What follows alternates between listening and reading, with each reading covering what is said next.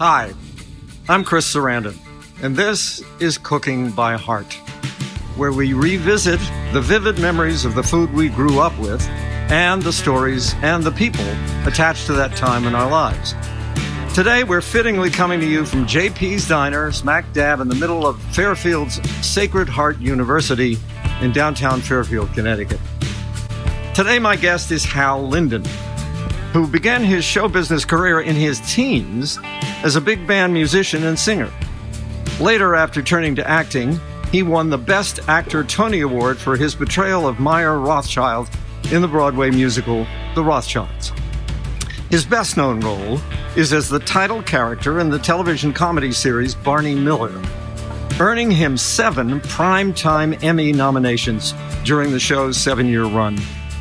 He also hosted the educational series FYI, for which he won 2 special Daytime Emmy Awards. Folks, I take great pleasure in introducing my papa from the Rothschilds, Hal Linden. Hey, Hal. How are you, darling? Lovely to see you. We go back a long time. Yes. A lot of water under this bridge. Yes, much water under this rather sopping bridge, right. I often like to start these shows by talking of provenance, of where we came from, because it has so much to do with the subject of the show. And your provenance, where you came from was the Bronx, New York City. New York. The Bronx. How did your family find its way there? As immigrants to America, they lived on the Lower East Side with all the other Jewish immigrants. In I think it was 1902 they got here. Wow. That was my grandfather. Right. On my mother's side. From where? They came from Bialystok, which I think is Belarus today. It was Makes Russia sense. or Poland. It was Russia or Poland. I think it might have been Poland, but I'm not sure. Well, you know what it was? It was that's a family story. It was Russia or Poland, depending on the day of the week. It actually kept changing. And the family story is one aunt waking up another aunt in Bialystok, right? Saying, Lily, we're in Poland again. And Lily said, "Thank God, I don't think I could take another Russian winter." It was my mom's side. They lived on the Lower East Side, and then they moved up to East Harlem, was a big immigrant area. Right. And then in the 20s, my grandfather bought this house in the Bronx to house 2 of his families. He lived with one of them. Yes, and I grew up in that house in the Bronx. My father came from Lithuania as a teenager, probably in about 1908 or 9, something like that. There were 9 children in his family. One stayed with the elderly parents. The eldest stayed with the elderly parents. Right. 4 went to South Africa, and 4 came to America. When your father got here, what did he do? Oh, he was a teenager. He apprenticed at a printing business and eventually had his own printing firm. Right. And your mom? A bookkeeper. My mom was, she never let us forget it, that she gave up her bookkeeping to become a full-time mother. Right. Like so many women of that time. And I think she resented it for the rest of her life, because she thought she could have done very well. She was a very bright woman. Right. And what was the dinner table like at your house? First of all, it was in the kitchen. Oh. We had a dining room, but that was saved for Passover. Actually, we didn't have a dining room for the life of my grandfather. He lived in that room until he died, and then it became the dining room. Right. So I only remember the kitchen, a radio on the table, small kitchen, so it wasn't that far to the stove. Yes, I remember this from when I was growing up. Same thing. The small table in the kitchen. We had far fewer people sitting at the table than you did, I think. But No, we were only four. Oh, at yeah? the table. And you Yeah. could literally reach from the chair that you were sitting in across to the refrigerator or the stove. Just about. Yeah, Just that's the way it was in ours. And what was your mom a good cook? Is this going to be heard by other people? Probably, The answer but not is, too many of her friends. I have a feeling. I have a feeling. The answer is no. No. No. Let me put it this way. My mother got all her kitchen training and from her mother. She was, so there were about 4 or 5 dishes that she made that were wonderful. Mm-hmm. But she had a habit of making chicken soup and then serving the chicken. Oh, yummy. Or meat. Anytime there was meat, it had to be cremated before we could eat it. So Mom didn't know anything about medium rare. Right. So it was, but she did make some wonderful things. Mother made gefilte fish. Yes. She had a special bowl and a special chopper that fit in the bowl, and I remember her vividly how many times. Gefilte fish, by the way, does not have a specific recipe.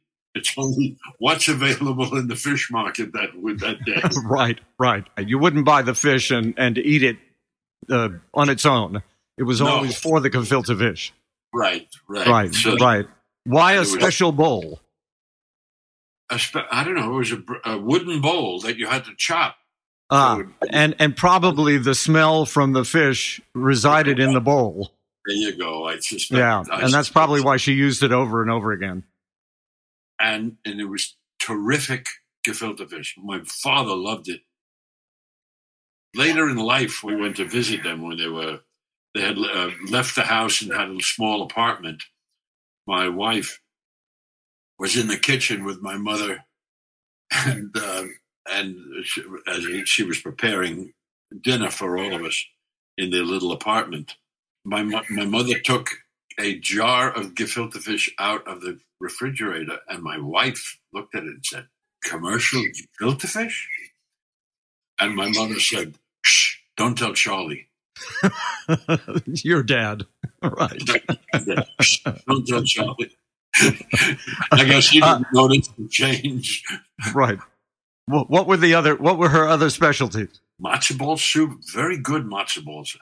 I'll tell you, and the matzo balls, she once told me the secret to good matzo balls is seltzer water. Mix it with seltzer water. Whoa. So that keeps it light and right. fluffy. Gives it a little luft. Yeah, yes, oh yeah. She also made terrific stuffed cabbage, loved her stuffed cabbage, and blintzes. Mm-hmm. Blintzes with cheese, and we didn't use the blintzes with the sour cream and cheese. Veggies. Not jam, not jellies or jam. No. That's an anathema. I remember growing up with cabbage rolls as well, and how much cabbage rolls are sort of ubiquitous in almost all European cooking. In our case, they were. My mom made them with avrolemon sauce, the Greek egg lemon sauce. But the basic inside mixture of cabbage rolls, basically the same. It's ground meat of some kind with maybe rice and onions, garlic, whatever was inside. But it was very, very sort of ubiquitous all through that part of the world. Think about it. It's probably very cheap to make, too. Yeah. Oh, absolutely. Yeah. Cabbage. There you go. Right. Yeah. Exactly. Not exactly filet of mignon. No. You're cheap. Right. Now, did you guys go out? Rarely. And when we did, now understand, my family, my mother, of course, cooked kosher. Right. It was not a religious thing, I don't think. It was more tribal, but more to the point, that's how her mother taught her to cook. And her mother died just before she was married. So there was always a kind of an homage to her mother. And that's why we were kosher. There weren't that many good kosher restaurants when we were kids. So most of the time that we went out to what they call dairy restaurants. What was a dairy restaurant? It only served dairy, no meat. And that was in general the prescription for kosher food, right? No dairy with meat. Oh, that's it. You cannot mix meat and milk. Kosher was the pure food and drug act of its time. When it was instituted, it was a theocracy. The rabbis were in charge. So when they made any kind of law, it became a religious law. Right. Considering the porousness of dishware at the time, the concept was that if you had the fat from meat, it did not mix well with the fat from dairy. Right. And without refrigeration. Without refrigeration. So right. So it basically it was the pure food and drug act. Right. And there were so you say there were different sets of dishes? Oh yes. 4 sets of dishes in my house. Whoa. Because you had to have 2 sets for Passover. You could not eat on the same dishes at Passover. Ah. So we had 4 sets of dishes in our house. So 2 for regular and 1 for meat, 1 for dairy? And 1 for Passover. Meat. And 1 for Passover. Oh, wow. I had no idea. So then when you went out, did you just go to kosher restaurants or did you go to other restaurants as well? No. We went to basically, as I said, dairy restaurants. They were not exactly fine dining, but right. that are eating out. Let me tell you, you mentioned that I became a musician at an early age, as a teenager. Right. I actually became a band leader at age 15. You're kidding. How did that happen? You can do the arithmetic, but that was 1946. 46, there were no musicians around. They were all in the army. And so I got a job leading a band in a summer resort in the Catskills. The point being, I started working as a teenager, and I specifically remember the one time coming home from a job, probably in a church basement dance or something. Mm-hmm. I think we made $5, which was a lot of money in those days. Mm-hmm. And I got off the subway at Freeman Street Station, went downstairs. I was going home. It was like 2:00 in the morning or 1:30, something like that. And the local diner was open. And I remember specifically going in and having bacon and eggs. I had never tasted bacon in my life. Oh. So forbidden fruit. Forbidden, totally forbidden. But boy, that was I never had bacon and eggs that good ever since. That was it. From then on. Yes. Right. So you were out of the house at 15. I wasn't out of the house. No, I still lived at home. So whenever you weren't on tour, you were back home. Well, yes, exactly. Well, I was still going to school. I mean, that was summer. Right. That I had a band in a resort.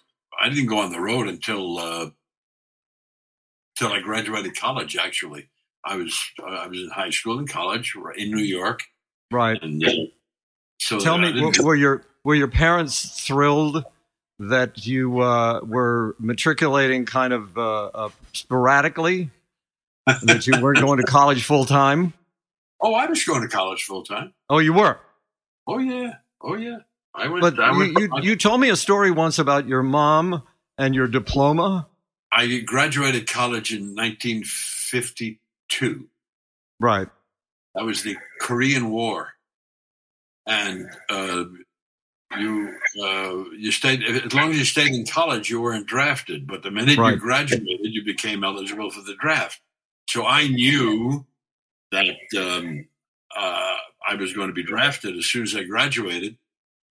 So that's when I went on the road with Sammy Kaye. Sammy Kaye. Wow. Playing what? You were playing what? Clarinet, saxophone? Tenor sax, clarinet, all the flute, all the wind instruments. Right. And I was also the backup singer. He had a boy singer who was very lazy. He was a good singer, but he was very lazy. So we would go on the road, and people would ask for, a request for a tune that was popular that day, and if he didn't know it, I got to sing it. My singing career, well, it didn't start it, but that advanced it anyway. Right. The point is the tour left town before my actual graduation, a few days before. So I never went to my graduation, and I never picked up my diploma.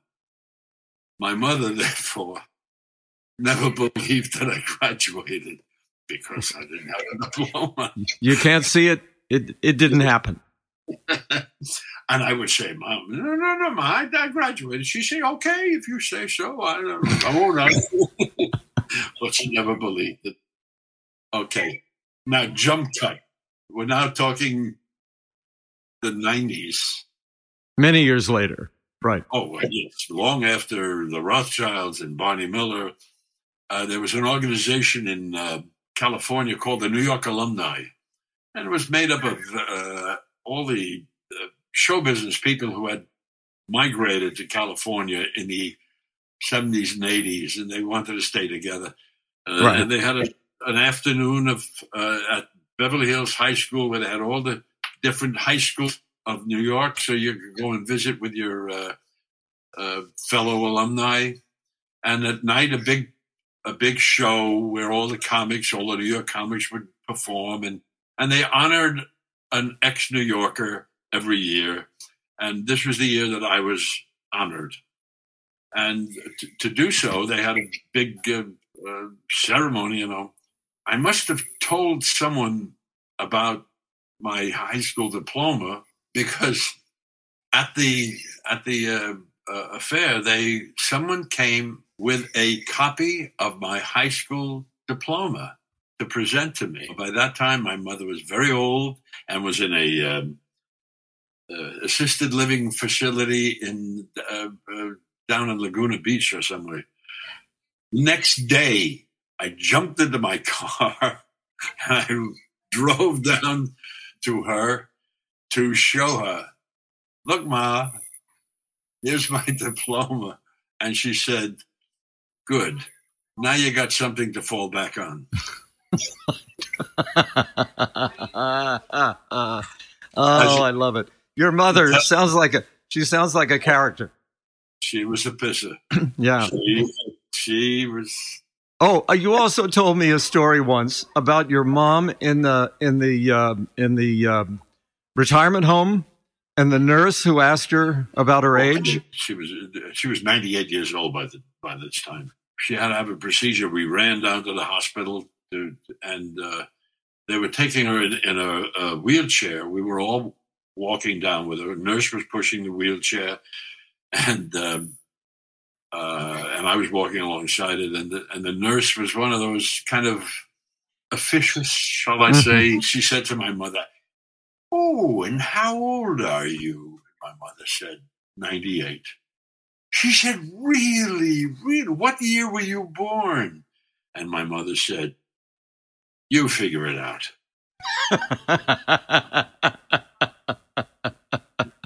Oh yeah, she was still all there, wasn't she? Oh boy. I'll tell you one more story about my mother, because this one had to do with food. I don't recall ever eating lettuce as a child. A salad was sliced tomato, sliced cucumber, and sliced onion. Yes. Yeah, this is a Mediterranean salad as well, at least in Greece. That's what they give you. They don't grow lettuce. I don't remember lettuce. Yeah. I was fine with the cucumbers and the tomatoes, but the onions I couldn't handle. And let me tell you, these were not Maui onions or Vidalia onions. These were onions that made you cry in the next room. Mm-hmm. So I used to push the onions aside. You have to understand the place of Chinese food in Jewish culture. For some reason, Sunday night in the Bronx at that time, I guess all the non-kosher Jews or kosher Jews who were willing to ignore the problem just all went to Chinese restaurants. This was, I think, echoed in many Jewish homes all over the country. Oh, yes. Chinese food became... Sundays and Chinese. Sundays was Chinese food. So every Monday morning, that was the topic of discussion with all the kids in school, was where they went to, which Chinese restaurant, what they ate, and, and everything like that. We never went because Mama was kosher. She was not about to break the rules. Right. So I'm listening to this for every Monday morning for I don't know how long. Finally, I went home to my mother. I said, all my friends go to Chinese restaurants on Sunday night. We never do. Can we go? And I'd like to know what it's like.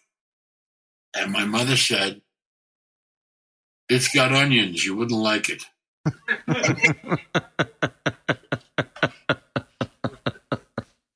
Oh, Mom. My mother was a pissant. Right. So we'll do another jump cut here because I'm interested also, and you're talking about the fact that you worked in the Catskills when you were a teen, right? What was the food like? What was the food like there? Plentiful is the word. Plentiful. You didn't order food. All those resort hotels came with food. Right. Food, and I wouldn't say it was great food, but plentiful. You could eat and eat and eat all you wanted. Everybody was overfed. But I don't recall too many gourmet days. Right. Just copious amounts of whatever was there. Copious amounts, because you could order anything. You could order anything. If they had 2 or 3, choices for entrees, you're going to have 2. Right. Both. And yes, it did happen, and I saw it happen. They would have 2, 3 appetizers, try the soup, and I'll have an entree, and also give me a taste of the other entree. Right. What the heck? Right. So then when you got back home, you finished college, then you went into the Army? Then I went into the Army. And you were in Army bands for a while? Army band, 356th Army Band, Fort Belvoir, Virginia. How did the acting happen? Well, all this time I'd been a singer, understand. I was the band singer, or I tried to be the band singer. When I was the leader, I was certainly the band singer. Right. You made the choice, right? A singing saxophone player worked more than a non-singing saxophone player. And I knew all the standards, all the pop tunes. So I worked right through high school and college as a professional musician. In the Army, I'm stationed at Fort Belvoir, Virginia, which is right next to Washington, D.C. And the Army is divided up into Army units, 1st Army, 2nd Army, 3rd Army, across the country, except for the Military District of Washington as its own little organization. And they also had a unit that did shows and, entertainment. The District of Washington didn't have a piano player, didn't have musicians with it. It was small because it was very small, It didn't service an entire 1st Army unit, which is like 3-4 states. So they used to borrow the piano player from our band every time they wanted to do a show. And he was the guy who I played with, not only in the band, but we would play at the Officers Club on Saturday night, or the Service Club, or the NCO Club as a gig on weekends. We made extra money. So he knew all my songs, he knew all my keys, he knew, So one time he was being borrowed again by Special Services. He turned to me and he said, "You want to sing a song in the show? I'll have him borrow you too." And I said, "Sure, why not? I'll give it a shot." I don't know. And that started the whole thing. Mm.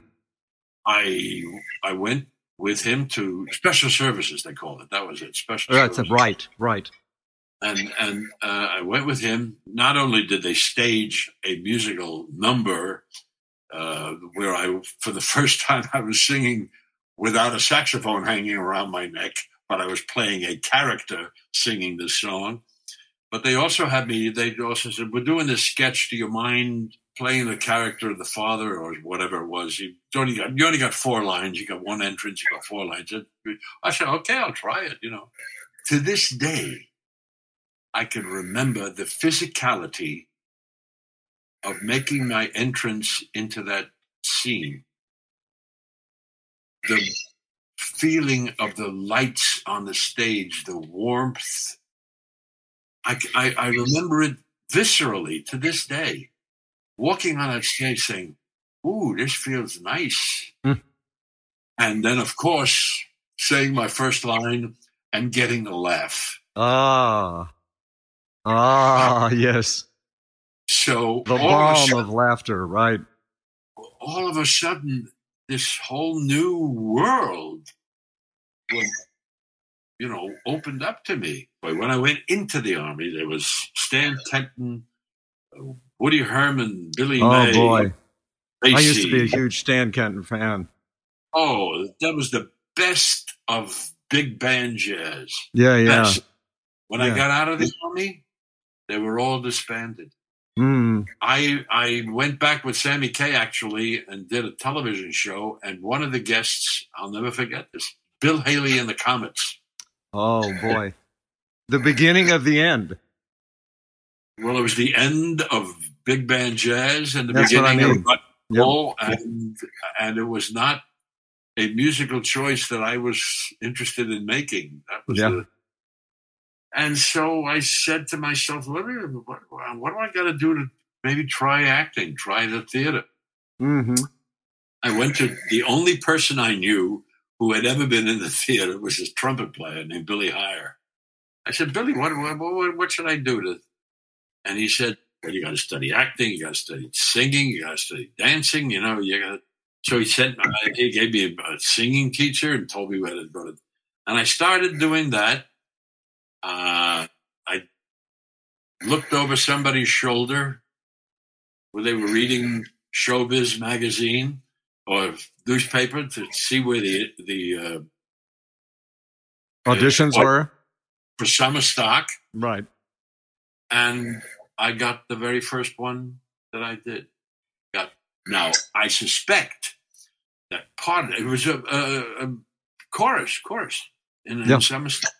Yeah. But I suspect that a lot of that had to do with the fact that I could read music and I could learn harmony really quickly, having all that musical background. So that probably what got me in the first place. First season, we did 10 complete musicals. 10. We would rehearse by 1 week in the afternoon and do a show at night. Right. So by the end of the season, I had 10 musicals under my belt.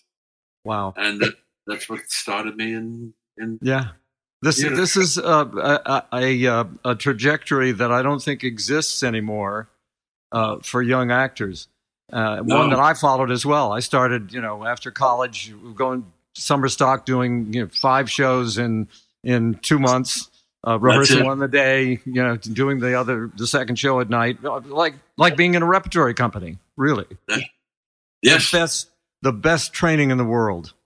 Yeah, you had no choice but to learn. Yeah, exactly. And it happens still in other countries. It's just not as prevalent here now as it used to be, and I'm sorry for that. Well, it's not economically feasible, I think. Yep. They discovered that it would be easier, instead of doing 10 shows in one theater, you did one show in 10 theaters. Right. Yes. Exactly. Exactly. And from there, it was you ultimately found your way to Broadway. You were you an understudy in the beginning? I know you did some standby roles for a while. For a decade.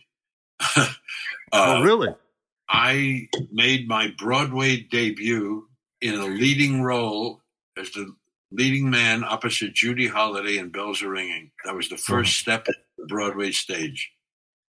I was in summer stock. I was going with a girl who was in Bells Are Ringing. That was Franny, my eventual wife. Yeah, right. I remember Franny well. And Franny, there was the understudy to the lead was leaving to do another show or something, or another company, I don't remember. And they decided he was a standby. The difference between standby, of course, an understudy's in the show in another position and covers the leading man. They decided that this was, I think, the third year of the show or the second year.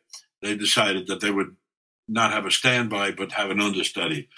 So they were. Franny went to the stage manager and said, "Listen, I know a guy. I think he'd be really perfect for this." I didn't have an agent.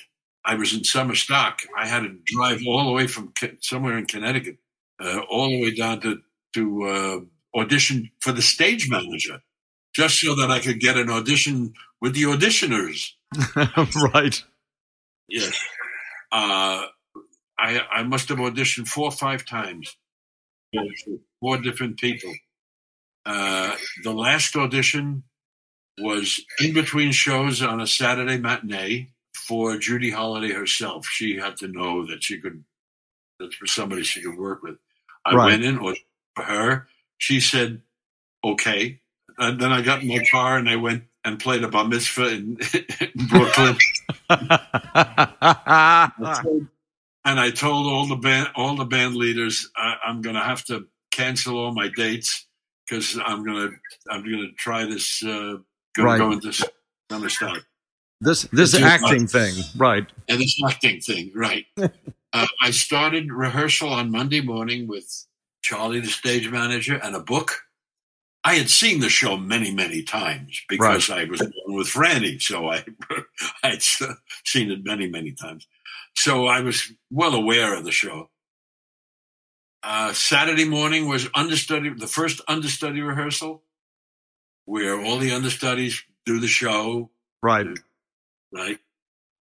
And right in the middle of it, out came Charlie and said, you better keep rehearsing, kid, because you're on today. It was your first rehearsal with everyone, and you're going on that night. And there was one number I had never rehearsed, one big chorus number, dance number that I was in the middle of. I'd never rehearsed it. I'd only seen it from the front. I'd never seen it from the back. I remember specifically going on. Well, luckily, the number was called Hello, Hello There. And it was about Judy's character taking my character to introduce me to the subway because I was purely a taxi guy. And she took me in the subway and showed me how you say hello to people and they're nice. Mm-hmm. And that was the number. So being out of place was okay. Right. I remember somebody grabbing my hand and said, dance with me. And I danced with her. And she says, now go over and dance with Phyllis. I said, who's Phyllis? I didn't even know the people. So that was my Broadway debut in the lead. Wow. Oh. Wow. You know, my wife, Joanna, whom you know, and who's a theater actress as well as having made movies and been on television, as you have. And we always say that the great stories, almost all the great stories, are theater stories. That you don't have a lot of great stories when you're on TV or when you're in the movies. because you're part of a machine, really. But with theater, there's always, I remember so many just personal stories that I can hearken back to, like this wonderful story you just told. It's just so extraordinary. Oh, Hal, thank you so much. I can't tell you how much fun I've had just talking to you and looking at you, because I don't get to see you very often. I was one of your boys in the Rothschilds. Yes. So thank you so much, Hal Linden. You are an inspiration to me. You always have been, and you always will be. I love you. My love to you. All right. Take care. Thank you, Hal.